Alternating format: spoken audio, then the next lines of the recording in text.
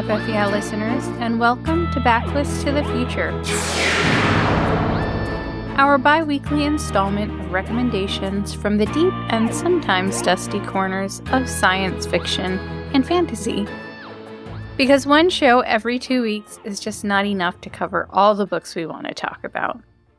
I'm Sharifa Williams, recording on November 16th, and today I am talking about gloomy books for gloomy days, because those days are upon us. At least here where I am in North Carolina, it's been pretty cloudy and cold, and we're already talking about getting our Christmas tree. It's that time of year, I guess, already somehow. So before I talk about some books that are perfect for the season and the weather, I want to tell you about something new and exciting happening over at TBR. And what's happening is that TBR is bringing paperbacks. So if you do not like carrying around bulky hardcovers, because how much can you possibly fit into your bookish tote bag? Or if you're on a budget, or you want a wider range of recommendations, or all of the above, you can now get a paperback subscription from TBR. And as usual, that subscription is curated just for you by one of our bibliologists. So they will be choosing books that you haven't read before, that you specifically request, certain types of books. If you have a craving for a specific type of science fiction or fantasy read, you can let them know, and they will choose books that speak to those interests. You can also gift it because the holiday season is upon us as well. And you can get all of the details at mytbr.co. So find out more at mytbr.co. All right, let's hear from a sponsor, and then I'll tell you about my picks. Today's episode is brought to you by Flatiron Books, publisher of 888 Love and the Divine Burden of Numbers by Abraham Chang. So this is an interesting love story. It's great for fans of Tomorrow and Tomorrow and Tomorrow and High Fidelity. It's set in the mid-90s at NYU, and it follows young Wang, who has gotten the advice of love through Chinese numerology from his uncle. So he believes that he will have 7 great loves in his life, and then he meets Irena in 95. And she's like the best. She's brilliant, charismatic, quick-witted, funny. They fall in love. But the thing is, she's number 6. So if he is to have 7 great loves, does that mean his time with Irena is going to come to an end? So this is a love letter to Western pop culture, Eastern traditions, and being a first-generation New Yorker. Make sure to check it out. And thanks again to Flatiron Books, publisher of 888 Love and the Divine Burden of Numbers by Abraham Chang, for sponsoring this episode. Today's episode is brought to you by Entangled Publishing's Red Tower Books, publisher of the smash hit Fourth Wing. You'll only cross these blades once in a page-turning new tale of revenge, strategy, and so many lies. Best-selling Red Tower Books is releasing its next irresistible read that will capture your imagination and keep you guessing until the end. May Corlin's Five Broken Blades tells an intricate, high-stakes tale of 5 total strangers united in a plot that will test their strength, wits, and courage. Each has their reasons, all have secrets. But while it's easy to betray a stranger, it's not so simple to stab a friend or a lover, in the back. Now these 5 blades must choose between vengeance and one another. Pick up 5 Broken Blades by May Corlin for a thrilling, adventurous tale filled with risk, romance, adventure, and oh, so many lies.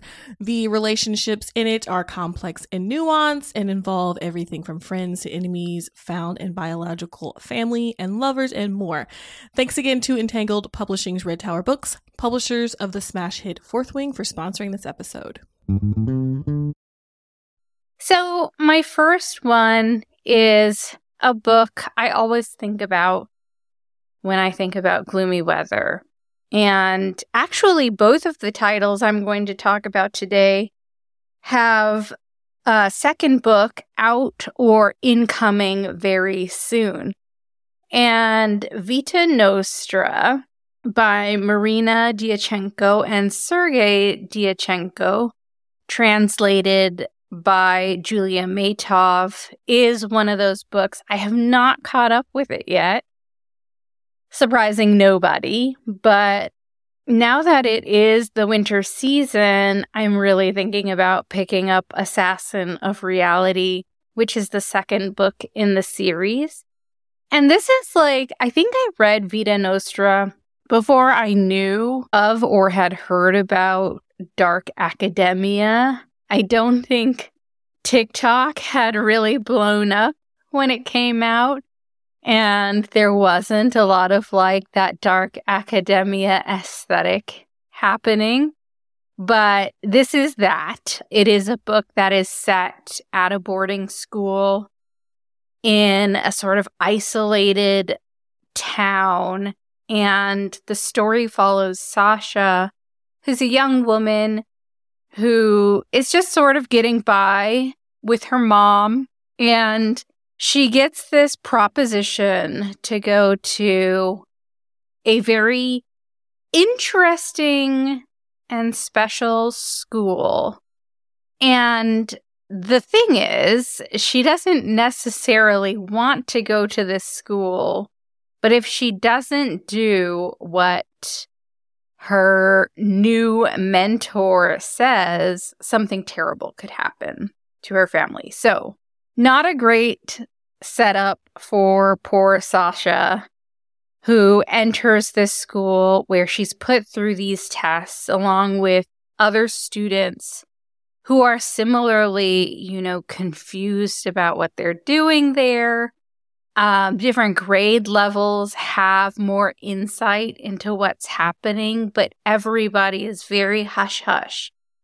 There's a lot of confidentiality, a lot of things that just happen without explanation. And there's a lot of trauma that happens at this school. The students are put through a lot. And Sasha is kind of a perfectionist, very much your A+ student who takes her studies very seriously. And even though she's in this place that she doesn't necessarily want to be in, she strives to be the best because that's just her personality. And also she wants to make sure that her family is kept safe. So lots of strange things happen, lots of unreal things happen in this sort of speculative, metaphysical story. And it remains one of those books that stands out as a really unique read, something I have not read before. And I recommend it whenever I can, especially to people who like weird fiction like me. So again, that's Vita Nostra. That's by Marina and Sergei Dyachenko and translated by Julia Matov Hersey. My second book perhaps needs no introduction. We actually just talked about it on our last episode where we were talking about our holiday gifting recommendations. And it's Moon of the Crusted Snow by Wobgishig Rice. And this is a favorite. Both Jen and I have raved about this book. And in that episode, I learned that the book has a sequel coming out very soon in February, Moon of the Turning Leaves.